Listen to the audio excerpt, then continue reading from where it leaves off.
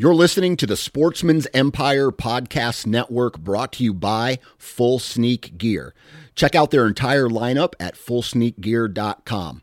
Also be sure to check out our entire stable of podcasts at sportsmansempire.com. New from Moultrie Mobile, the Feed Hub offers first-of-its-kind cellular connection and control for nearly any spin cast feeder on the market. When used with the Moultrie Mobile app, you can monitor feed and battery levels, run feeders on demand, receive alerts when feeders are clogged, and remotely adjust feeding times. The Feed Hub is ideal for anyone who maintains feeders. Remove the guesswork and save time by planning feeder maintenance before you drive to your hunting property. For more information, visit MoultrieMobile.com. You're listening to the Sportsman's Nation Podcast Network, brought to you by Exodus Trail Cameras. Now, it's summertime, and that means it's time to start getting our trail cameras ready and our trail cameras out to start capturing pictures of velvet bucks. And our friends at Exodus are kicking things off with Velvet Fest. Now, what is Velvet Fest? Long story short, Velvet Fest is the opportunity for you to win a variety of different prizes just by purchasing Exodus trail cameras, one of the best trail cameras on the market. Now, until July 12th, when you purchase any trail camera, you will be automatically entered into a drawing to win a variety of prizes from companies like Wicked Tree Gear, Maven Rifle Scopes, Tethered Tree Saddles, and of course, Exodus Trail Cameras. Be sure to follow Exodus on Facebook and Instagram, and be sure to visit ExodusOutdoorGear.com for more information on Velvet Fest.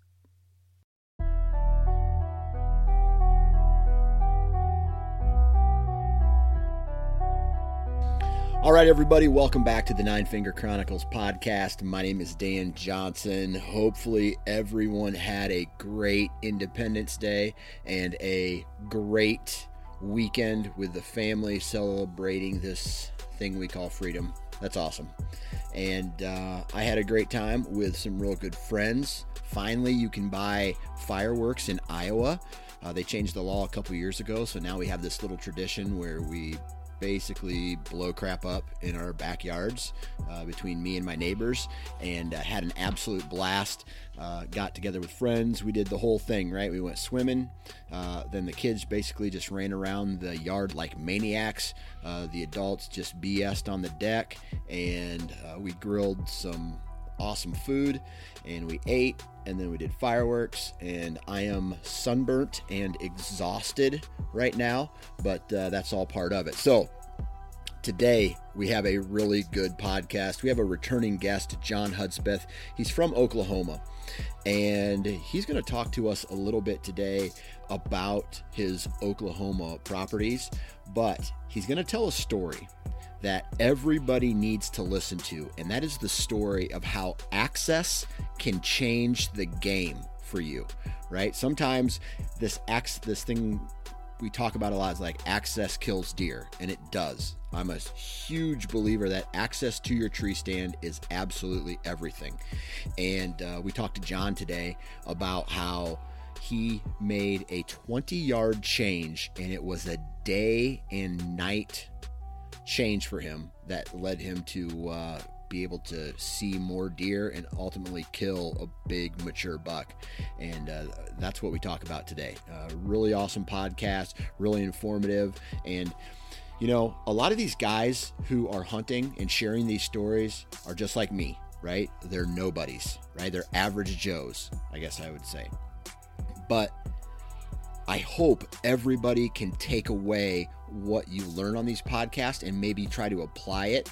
You know, if some guy finds success in a different state, I don't want you to copy what he does. I want you to take that information and apply it to your strategy, not try to copy, because as we all know, everybody hunts different.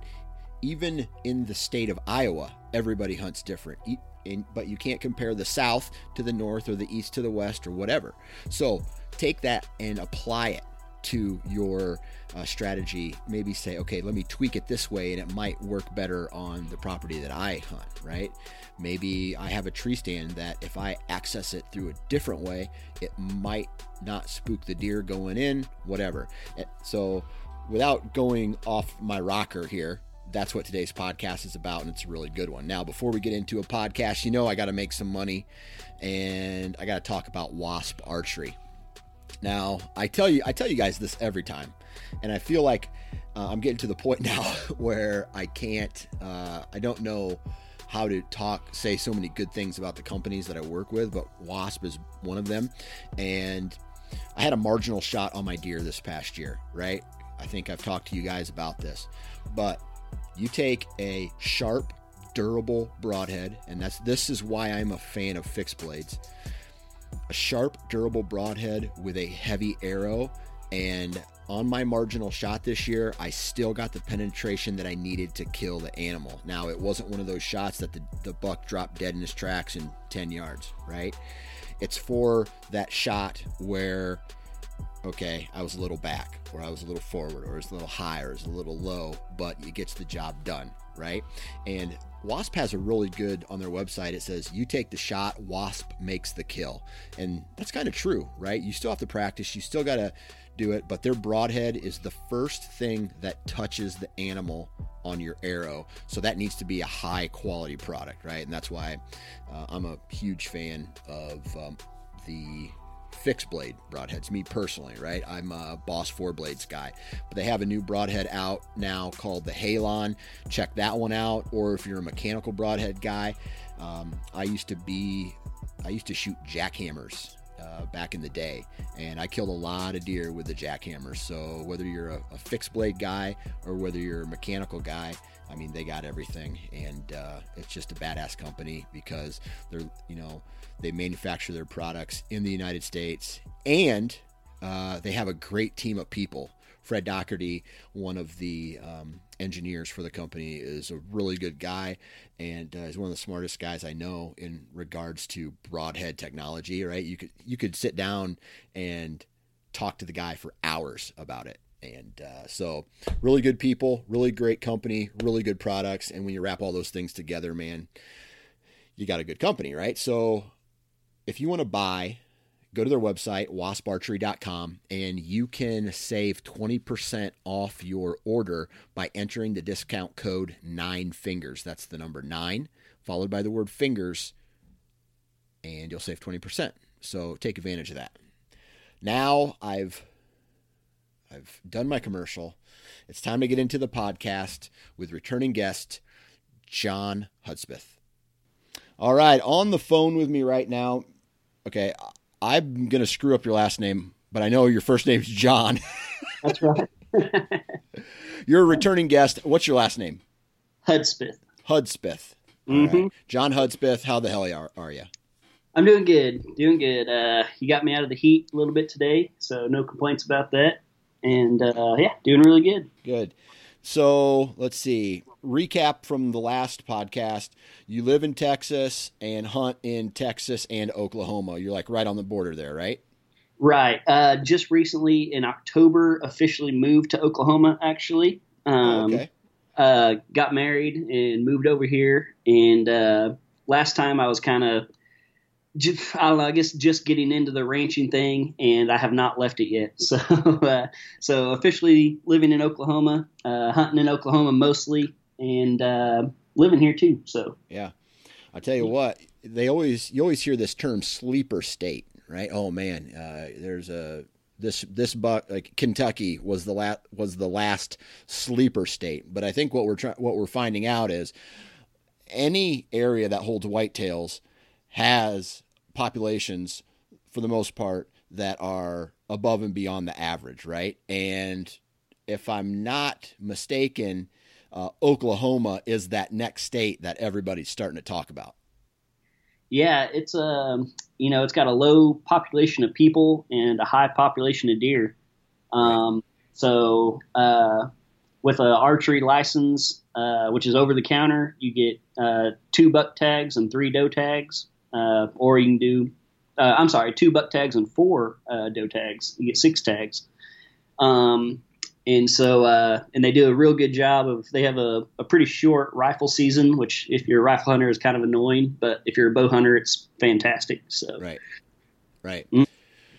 That's awesome, man. I tell you what, my buddy Adam Parr from the Transition Wild podcast, he hunted Oklahoma way west in the Panhandle this year, and he said there was he ran into some decent deer out there. Yep. Yeah, I'm the complete opposite of that. I'm very southeast, but it's two very different kinds of terrain. But the deer, the quality, I guess, is what you want to say, is pretty even throughout the state. Yeah. Okay. So let me ask you this: why don't you talk to us? Give us a refresher on what the terrain is like in the area that you spend most of your time in Oklahoma. Yeah. So I got to travel up to Iowa this spring for the Iowa Deer Classic, and So I kind of know a little bit more about where you're at, and it's pretty similar. The terrain is not quite as steep. We do have some rolling terrain and some hills and stuff, but it's just a little flatter. Not pancake flat like a lot of people probably imagine. Yep. We are just south of some mountains. And just north of, we're just north of the Red River. Our place is actually on the Red River.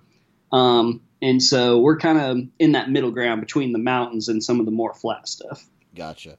And that's in southeast Oklahoma, correct? Right? Okay. So you have some rolling hills. What's the soil like there? It varies from one place to the next. Closer to the river, you're going to have a lot more sandier soil. You get away from the river, you have some just black land. You got some rockier stuff. So our particular place where I do most of my hunting, it really has a little bit of everything. So down close to the river, we have a pretty flat, sandy bottom where you can grow just about anything you want. And then there's a ridge that gains about 70 feet of elevation. And kind of down the center of our property, it's kind of sandy black land. And then on each side, it falls off into some more rockier creek drainage type stuff. So Gotcha. It's a little bit of everything. Gotcha. And depending on who you talk to, right, soil has a lot to do with body size and antler growth, just from the pure fact that what they eat, if they're eating a healthy plant with lots of nutrients and that plant's getting it from the soil, right? And that's why everybody says Iowa is such a great state, because we have such great soil, right? Now, when I think of Oklahoma, I don't think, maybe you can correct me because you're a rancher, but I don't think of black topsoil. Right. And again, it kind of varies throughout the state. Western Oklahoma is very sandy. A lot of wheat fields, stuff like that. Central Oklahoma and southern along the Red River, there's a lot of good farmland, soybeans, corn, just like Iowa. And then the eastern more part of the state, that's a little more rocky. Like I said, you actually get into some small mountains kind of on the Arkansas border. So it just varies, which is kind of cool. Lots of a big variety of habitat. Eastern Oklahoma actually has some small bear seasons now. Western Oklahoma has some small elk seasons. So, obviously some smaller populations of those. But it's a really cool whitetail state, because you got mountain bucks, you got corn fed bucks, and you got kind of brushy, hilly sand bucks. So yeah. That's awesome, man. And then you guys have some slobs out there. Right? We do. Still waiting to find a real big slob, but I've done decently well. Right. But we kind of talked about it last time that pretty much every year there's a 200-inch buck or a couple killed in basically all four corners of the state. Yeah. Now, is Oklahoma a bait state where you can use bait or feeders to hunt? It is. It is. Mm-hmm. Okay. All right. So how much does that play into your strategy throughout the year? I don't know. It's hard to say it's becoming less. I do use bait. I'm not afraid to say that. But how I use it has changed a lot over the years. Just using it as what it is, a food source, and not necessarily a bait site, is kind of how I use it now. Gotcha. An established bait site just works just like a food plot. You got a bedding area and obviously the feeding area. And what I've started doing lately and finding more of my success is trying to get kind of in between those two, just like you would if you were hunting a food plot instead of a corn feeder. Gotcha. So, of the deer that you've killed over the past, handful of years, how many of those have been directly over a bait station? I'd say only one out of my last 5 in the last years. Mm-hmm. Okay. So most of them are, either, I guess if you're considering that baiting station a food source, it's going to come somewhere in between the food source and the bedding area, or in the bedding areas. Right. Okay. And then also in our bottom, we plant some rye for hay. And so it's not like a row crop. Like we no-till drill it straight into the grass. And so, that works as a great food source, more of a food plot than a bait station type thing. So I've been able to take advantage of that. And then obviously just rut tactics, late season. I'm a huge late season fan now. That's kind of something I've learned over the last couple of years that works really well in this area. Of those last 5 bucks I killed in the last 3, two of them have been in January, 1 in late December, and 1 in November. So yeah, most people, when the rut ends, they start getting nervous, and I used to be that way too. But now I've kind of learned it's just getting good when the rut ends, and that's when my hardcore hunting really sets in. Yeah. Okay. So, what do you focus on more throughout the year? Do you focus on rifle hunting? Do you focus on crossbow or archery equipment, or are you kind of whatever's in season, that's what I'm going to hunt? I'm mostly archery. I'm not afraid to pick up a rifle every now and again. Kind of like I said before, Oklahoma's a short. Say short. They actually just lengthened a little bit. It's about 14 days. And so normally during that 14-day rifle season, I'll pick up a rifle, 2 or 3 times, just to kind of get a change of pace, sit back, relax, see some deer, stuff like that. But the majority of my hunting is still with a bow. Gotcha. So what's the population of deer down like in your area? I couldn't give you like a deer per square mile, but it's pretty high. When you sit in a tree stand, how many deer are you seeing in a average hunt? The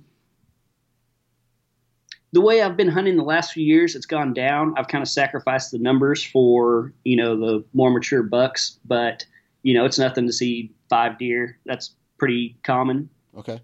All right. And, that's okay with you? Yeah. Like I said, if, previously, there were some mornings you could sit on a feeder and see 8, 9. I think my record's probably 12.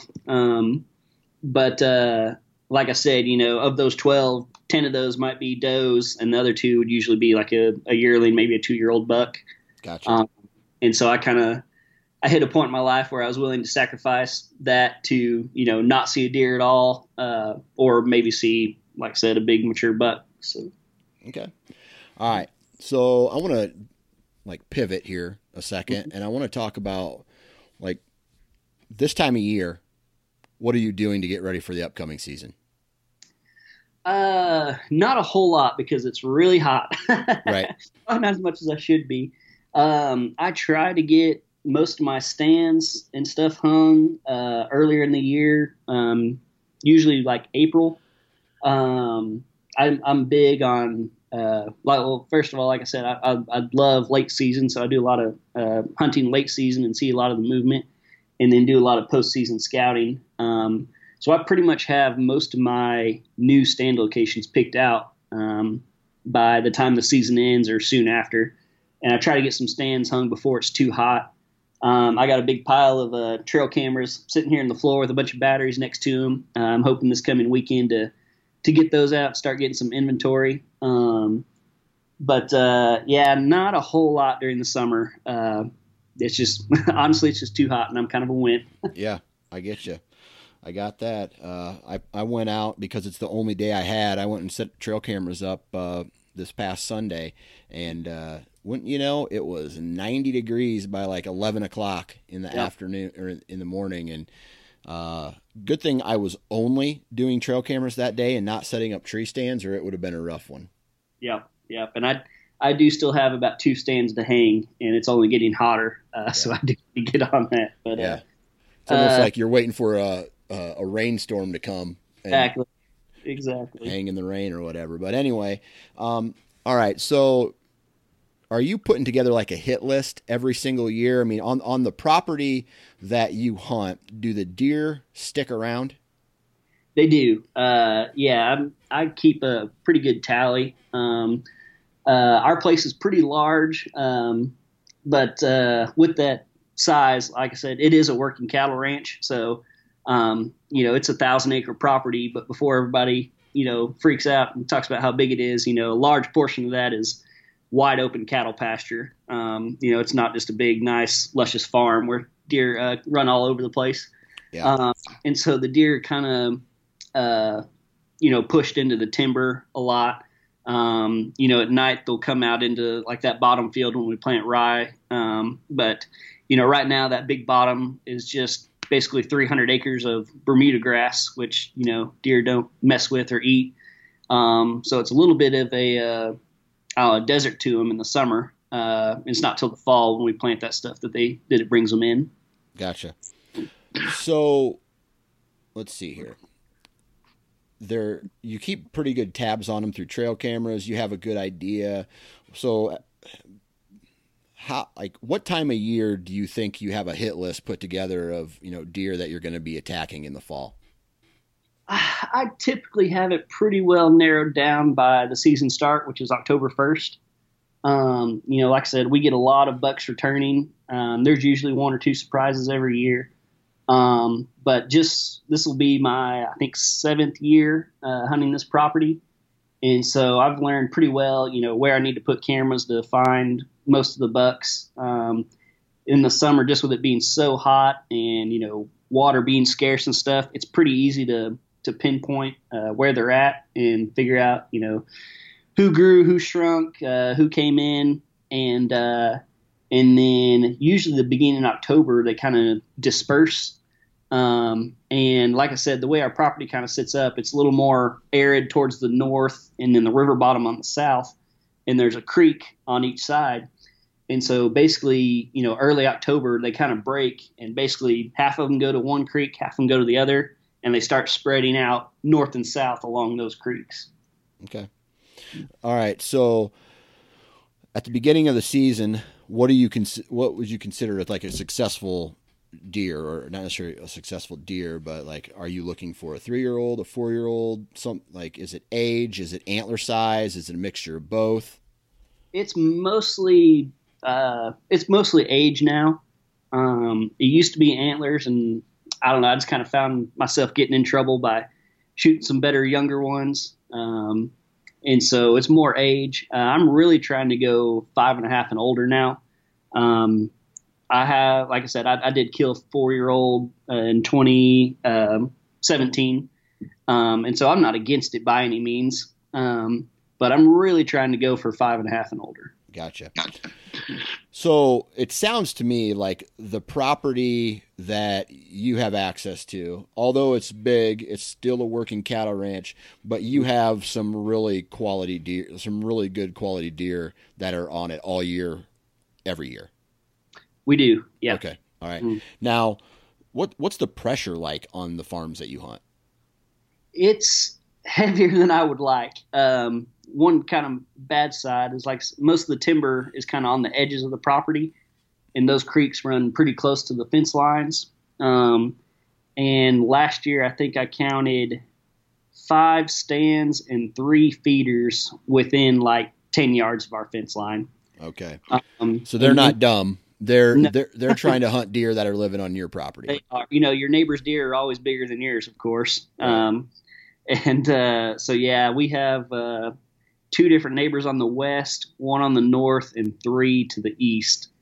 And yeah, they're all fairly large properties. Also, I think the smallest one is 300 acres, but for some reason they they think that all the deer are on our property and they got to get them out. So Yeah. And they hunt long and hard, pretty much all of them. So Gotcha. Okay. All right. So what are you doing other than having feeders on your property and maybe planting some additional rye or wheat on your farm to keep the deer on your property? I guess the nicest thing is our property doesn't get that much pressure. It's basically just me. My brother is kind of starting to get back into hunting. And my sisters, they just got married, and them and their husbands will come up, around Thanksgiving, but they typically just hunt like 1 or 2 days a year. So for the majority of the season, I pretty much have it to myself, which really helps. And then one of the benefits to living close by and working on the ranch is, I wouldn't say I necessarily get to hunt more than the average person, but when I get to hunt, is awesome. If it's Monday and I see that there's a cold front coming in Wednesday, I'll talk to my brother that I work with and be like, hey, what do I need to do these next 2 days so that I don't have to work, Wednesday morning. And so I'll get a quick hunt in Wednesday. So, like I said, keeping light pressure and really hunting when the time is right is probably the best benefit that I have. Okay, so that sounds to me like you're just trying to be real efficient with the days. Exactly, yeah. Okay, all right. So what are the deer doing on the farm? Like when does it really start getting good on the farm and the deer start showing themselves, the big boys? Our rut is a little bit later than the typical Midwest rut. If I had to put a date on it, I'd say like November 24th.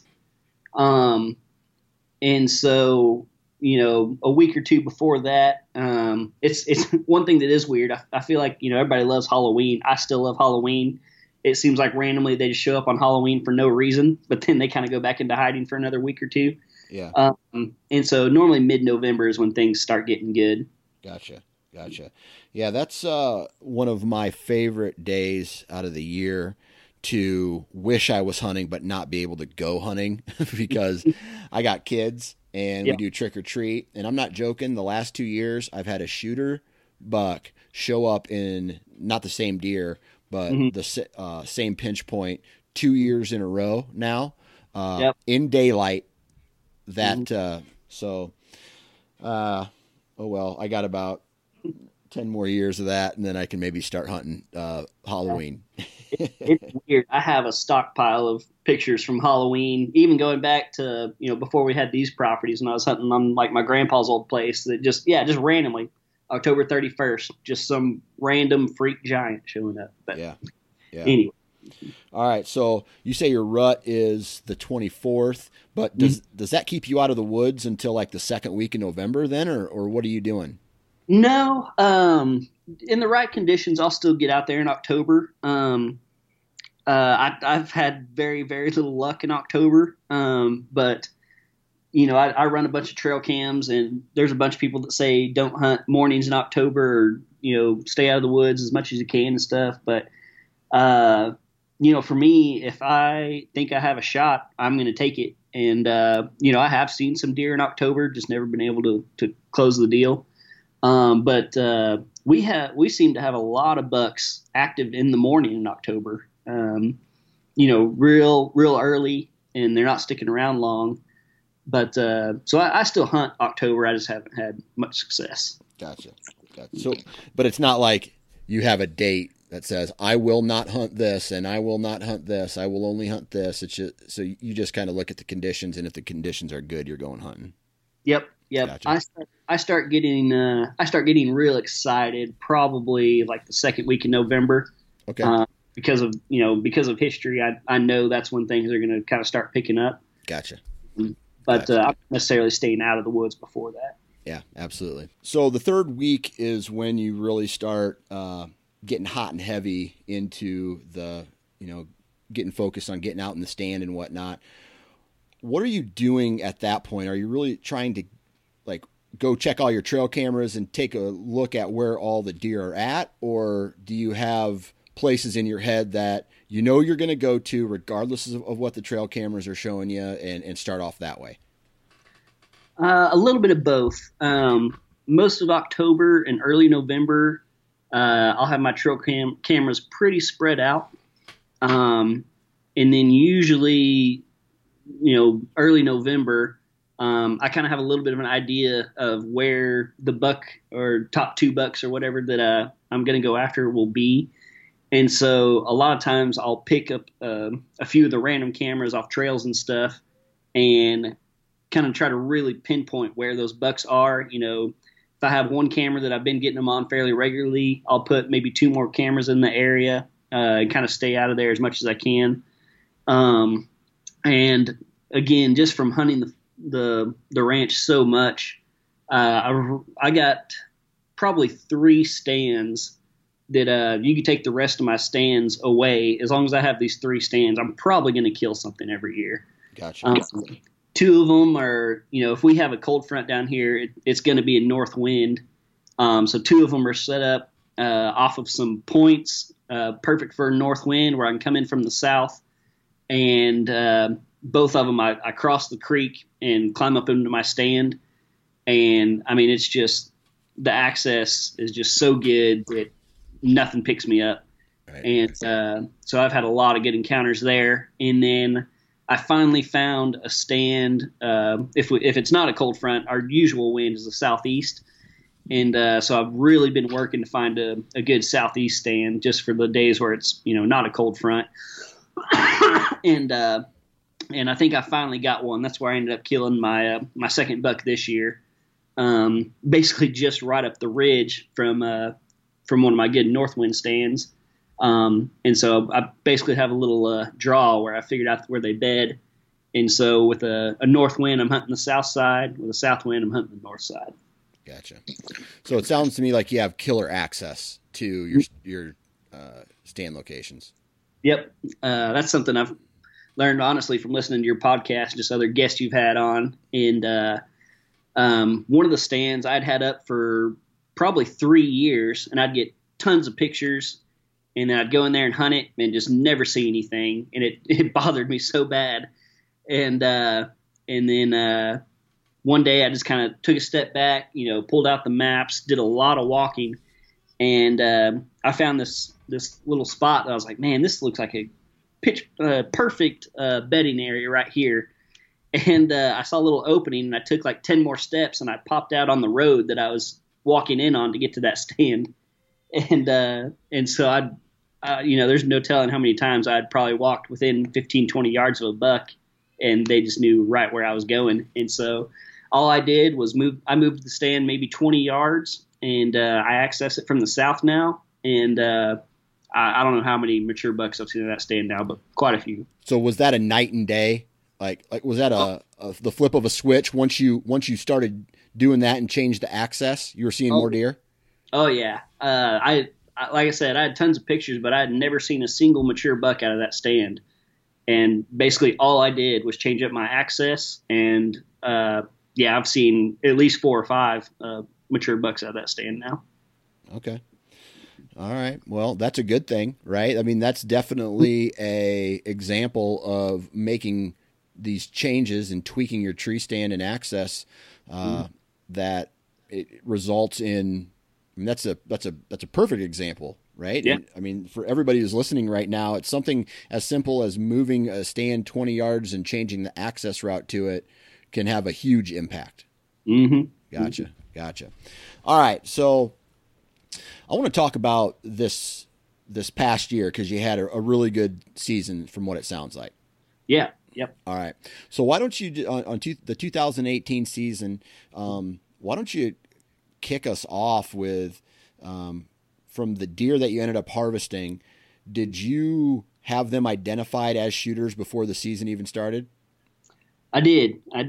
Both of them I had history with. The first buck I killed was a really wide 8-point. He was a 5-year-old that I'd talked with the neighbor about quite a bit. And the second was a 8.5-year-old that I had pictures of since the first year we got the property as a 3-year-old. And so, yeah, both of them were, it was really neat to kind of bring those stories to a close and yeah, and figure them out, honestly, because both those bucks I had seen. The first buck I had seen maybe 1 or 2 times in person, and then the second buck in 6 years I had laid eyes on him 1 time. Okay, so one guy is somewhat visible, and the other guy is not visible at all. Right. All right. So going into the season, did you say to yourself, "I feel very confident with one of these deer"? I did.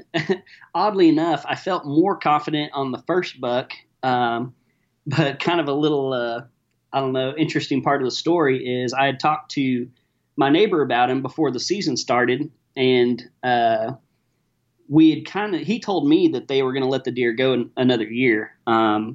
He was very visible to them. I had quite a few pictures of him, but just hadn't seen him in person. They apparently were seeing him all the time. And he was really easily identifiable because he was really wide. I mean, just noticeably wide. And as a 4.5-year-old, we talked about it and just decided because he's so easily identifiable, he'd be a really good one to let go another year. And so we agreed on it. And so the next year came around. And he really didn't grow any. He might have put on just a little bit of tine length, and not just a crazy scoring deer, but he was just really cool looking because he was real wide and, like I said, real easy to pick out. And so I was asking him about him before the season started. We just kind of ran into each other on the road, and he was like, "Yeah, I think we're going to let him go another year." And so I kind of ignored him, and I knew where he was hanging out. He was down close to the river along this little ridge line. And October went by, no luck. November went by, no luck. I hunted pretty hard during the rut, just nothing really came together. We had not the best rut year. And so late season starts rolling around. And again, that's when I really start getting excited. And I checked a camera probably around December 15th or so, and this wide buck had been in this little food plot below the ridge like every day. But again, I was like, well, I gave my neighbor my word, wasn't going to kill him, and so just kind of wrote it off. I was like, well, hopefully he's still there next year. And so I was really focusing on this other buck, the 8.5-year-old I called 8 Ball. And so I was focusing on 8 Ball, and he was becoming more visible, which he had never been before. Like I said, in the previous 5 years or whatever, I'd only seen him 1 time ever. And as far as I know, I'm the only person that had ever seen him. And so I'm really focusing on him. And one day, kind of a random side story, we had to take some bulls to the vet, and our neighbor's daughter was a vet tech. And so I was talking to her, and we both kind of pulled out our phones and started sharing, trail cam photos and stuff. Well, I started asking her about a couple bucks that had disappeared over the years that I'd asked her dad about. And he told me, well, I think that buck went north, or, that buck I think got hit by a car or whatever. Well, she pulls out her phone and starts showing me all these pictures of these bucks, and they had not disappeared. They had been killing them. And she's like, yeah, this one my sister got, this one I got, this one dad got, blah, blah, blah.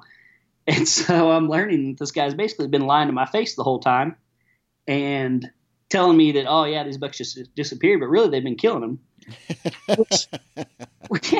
Which is weird because, I don't care that they kill them. I'd rather know. Right. But I think what he was doing was he was trying to lead me on. Basically, one of them was a real nice 10-pointer that I had been after for like 3 years. And he was one in particular I'd asked him about it. And he was like, oh, yeah, we still see him. He's just up north. Well, her little sister had killed him the year before. And, he just lied about it. And so, again, I wouldn't have cared if they had killed him, but I didn't like that he was lying to me. Yeah. And so that was a Friday afternoon. And Saturday afternoon, I went down to that food plot and killed that buck the next day. The wide one? Wide one. Yep. Yep. Okay. All right. But and what did that buck score out at, and what was his age? He was 5.5, and he scored right at 130. Okay. So not a bad buck at all. Not a giant. Like I said, the coolest thing about him was just he was 20 inches wide. Oh wow. Yeah, and so he looked really cool. Gotcha. All right. And that was in that tree stand where all you had to do was like go through the creek and get up in the stand. Yep. Okay. Gotcha. All right. But this year you also shot another buck, right? And these are both archery bucks. Yep. Okay. So why don't you walk us through the second buck of the year? Yeah, this one's a little bit more exciting. The backstory on the other one was more exciting than the actual hunt. But yeah, so this is a deer. Again, not a super high scoring deer, but he was actually one of the first bucks that I ever got a picture of on this property, and that would have been in 2013.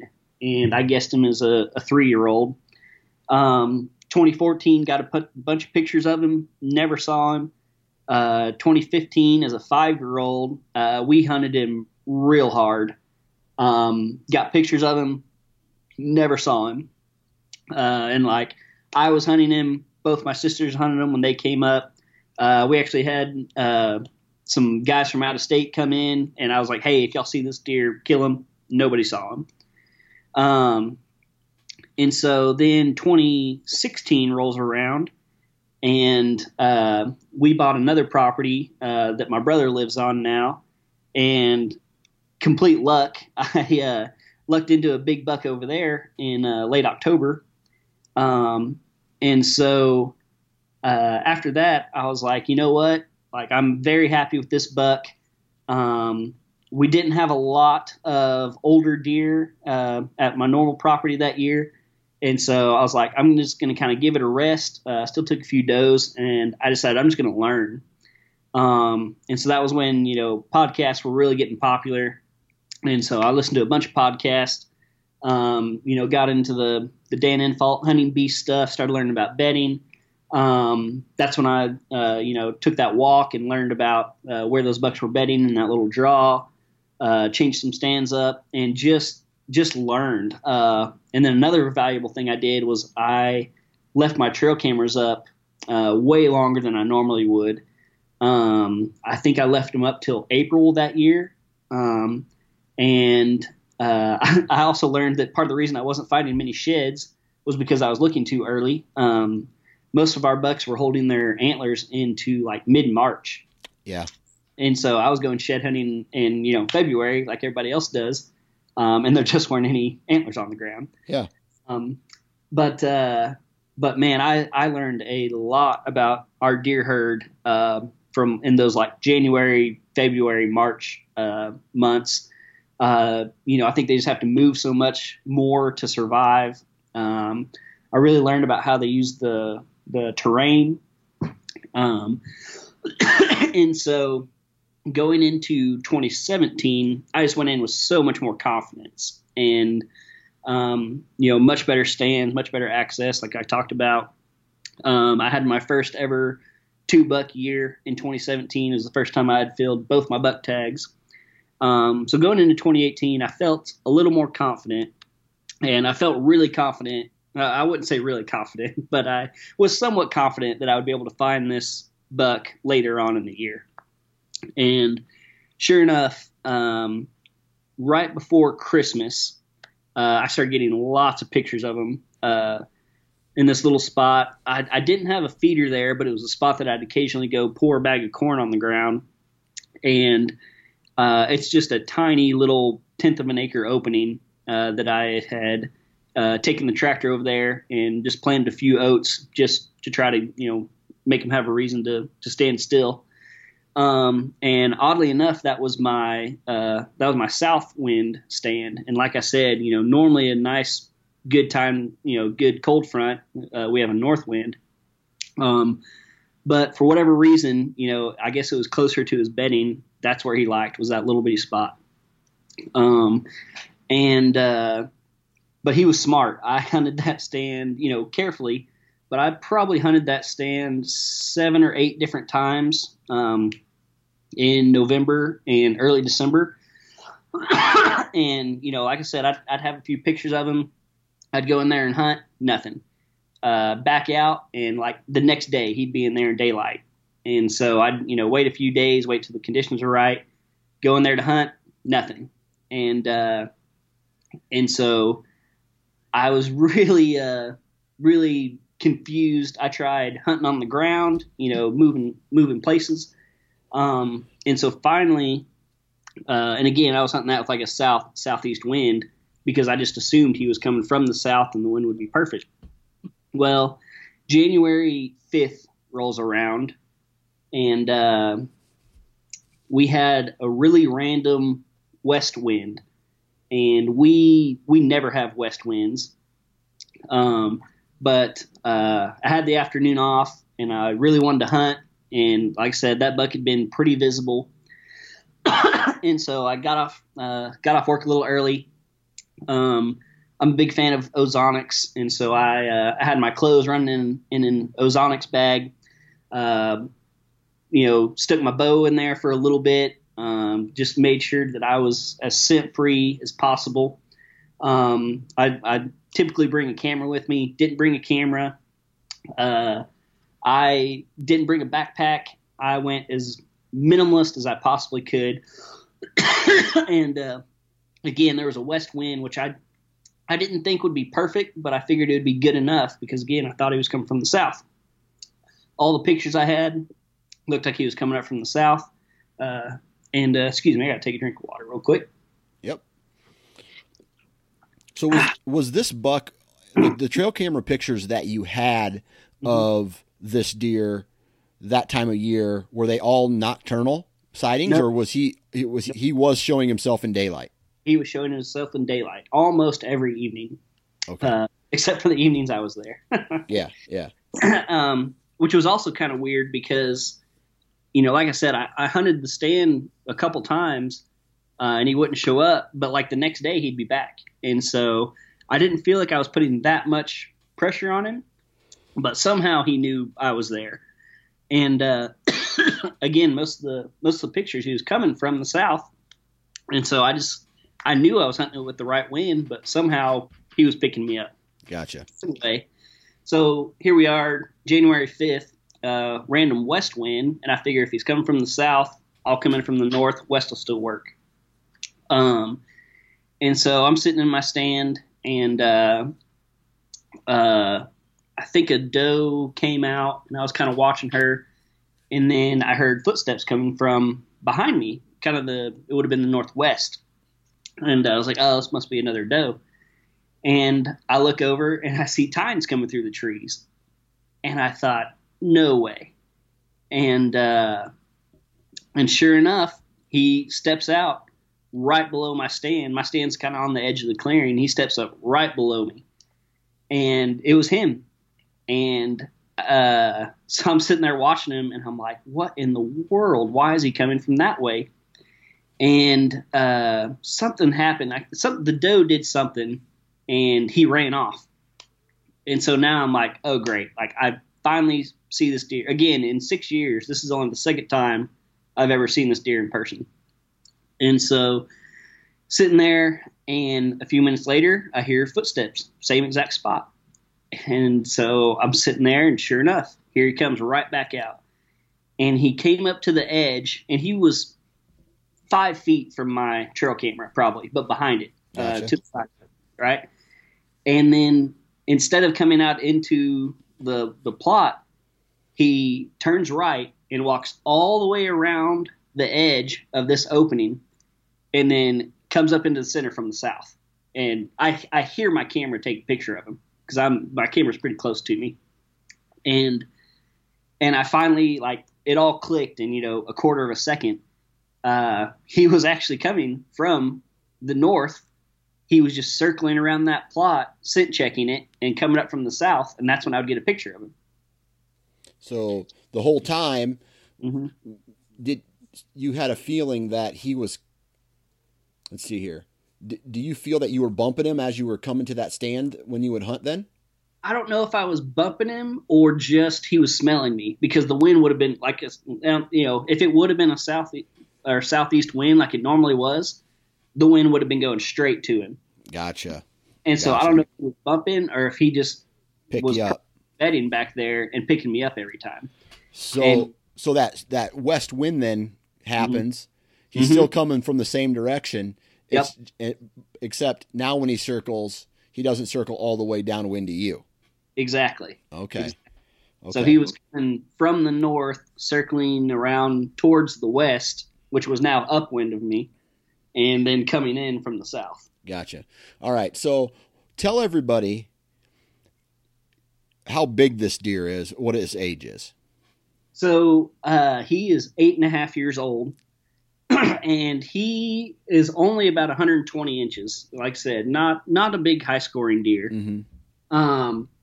But like I said, just the history, like I said, I can show you a picture of 3.5, 4.5, 5.5, 6.5, 7.5, and now 8.5. Yeah.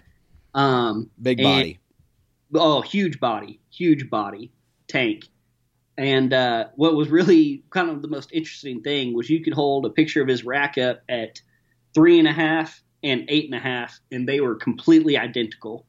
He had grown. 7.5 was his biggest rack, and he actually added. It changed a little bit, and he added some smaller points. Had a real big G2 on one side, and then at 8 years old, he shrunk back down and was just, identical to his 3.5-year-old rack. Wow.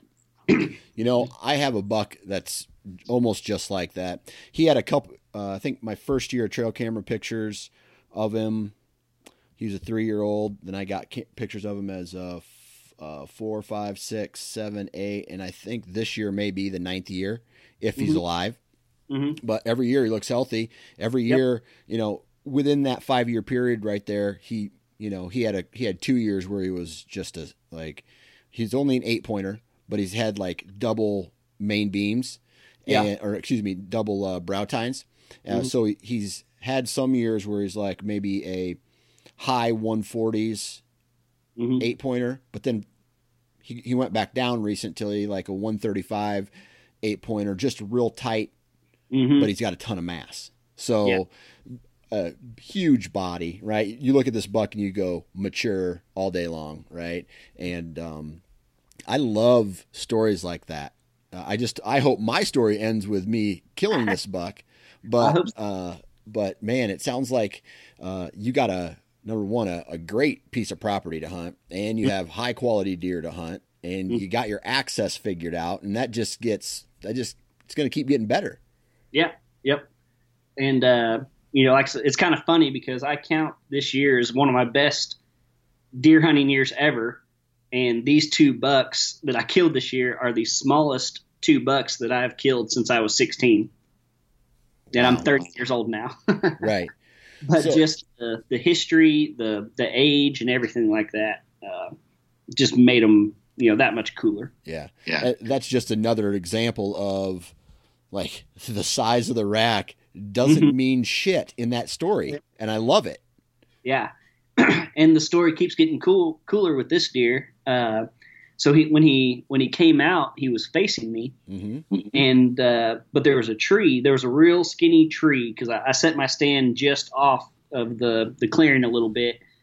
And part of the reason I left this tree standing was so that it'd give me a chance to draw. And so he's walking straight at me. So I come to full draw. Tree worked just like I wanted it to. And I'm just sitting there knowing that, eventually he's going to step out one side or the other and be broadside. And so I'm standing there at full draw, and he's just not moving. And so I held draw as long as I could, probably a good 45 seconds or so. And finally I was like, all right, I got to let down. So I let down. And so my arms are, cooking a little bit. And he finally steps out, but he's kind of quartering to, so I don't want to draw yet. And then he turns broadside. So I draw a second time. And as soon as I draw, he turns again, but this time he's facing away from me. And so I'm sitting there, and I can see him this time, but I just don't have a good shot. And so I'm holding. And just as I'm about to give up and let down the second time, he turns. And so I put the pin on him, and he was only about 16 yards at this point. And I hit my release, the arrow goes off, and I guess just from being so tired, I floated forward just a little bit. But the arrow went through his shoulder, pierced his heart, hit the other shoulder, and he didn't take a step. I've seen deer do it on TV, but I've never seen it my first. His back legs collapsed, and he flipped over backwards, and there he was. Basically, you hit the off button. I did. Yep. Awesome. Mm-hmm. Awesome. And then you got to do it again next year. I know it. Now the pressure's on. I've filled both tags 2 years in a row. That's awesome. So did you have a deer, a big boy? I'm talking not necessarily age, but let's feed the dogs here. Right. A big antlered buck that you are excited to see if he made it or if he's going to return, or that maybe you had on the hit list last year but never had an encounter with? I do. So I picked up a deer in early October that I actually thought was the big 10-point that I'd been after, that the neighbor had lied to me about. And so I got real excited for him. But his rack was, a perfect match. The only difference was that he had split a G2. But it was a little bigger. Everything else looked the same. I was like, okay, well, he just got bigger and it split. And so I was watching that deer. And actually the thing that made me start questioning it was I got a picture of that buck and this 8-year-old buck together. And the body, like the 8-year-old just dwarfed this other buck. Which just didn't make sense because I was thinking this buck should have been 6.5. And then I finally, once I talked to my neighbor and figured out that they had killed that 10-point, and I went back with, clear eyes, the one that I was thinking was him was actually a beautiful 3.5-year-old 11-point. That's probably, I bet this year he would have gone 160. Okay. And so I'm hoping that, these big old bucks are fun, but I'm hoping to get into the big giant bucks again next year. So awesome. Yep. Awesome. Well, good luck, man. I hope it all works out for you this upcoming year as well. Yeah, me too. I'm excited. All right, man. Well, hey, I appreciate you taking time out of your day to hop on the podcast and chit chat with us for a little bit and share your awesome season. Yeah. Yep. I appreciate it, and I appreciate all I've learned from you. All right, we're done with this podcast. Huge shout out to John for hopping on again and sharing those stories with us and talking to us about his Oklahoma property, man. Really appreciate that. Huge shout out to the partners of this podcast: Lone Wolf Portable Tree Stands, Ripcord AeroRest, Wasp Broadheads, Ozonic Scent Elimination, and Prime Bows, Prime Archery. Please go out and support the companies that support this podcast, because when you support them, they can continue to support me, and then I can feed you. I feel like I'm a drug dealer sometimes. I just feed you the goods, right? Get the goods from Dan Johnson, right? You get that? That's good, right? Whatever. All right, I'm losing track. Here we go. If you haven't already, please go check out the short film Tradition. It's a turkey hunting film that me and my buddy Curtis Zabel put a lot of time and energy into. It's an awesome film about tradition and family and the outdoors and hunting turkey, and I'm jacked that it's made. So if you haven't had the opportunity, go check it out, share it, and we'll go from there. Other than that, subscribe to the Nine Finger Chronicles podcast either on the Sportsman's Nation whitetail feed or the standalone feed. Don't care where or how you listen to it, just listen to it and subscribe. Go check us out on social media, Instagram and Facebook, Sportsman's Nation, Nine Finger Chronicles, and all the other content providers that are on the network. Other than that, hope everybody has a great week. Be safe. If you're going to be in a tree, please wear your damn safety harness. Have a good day.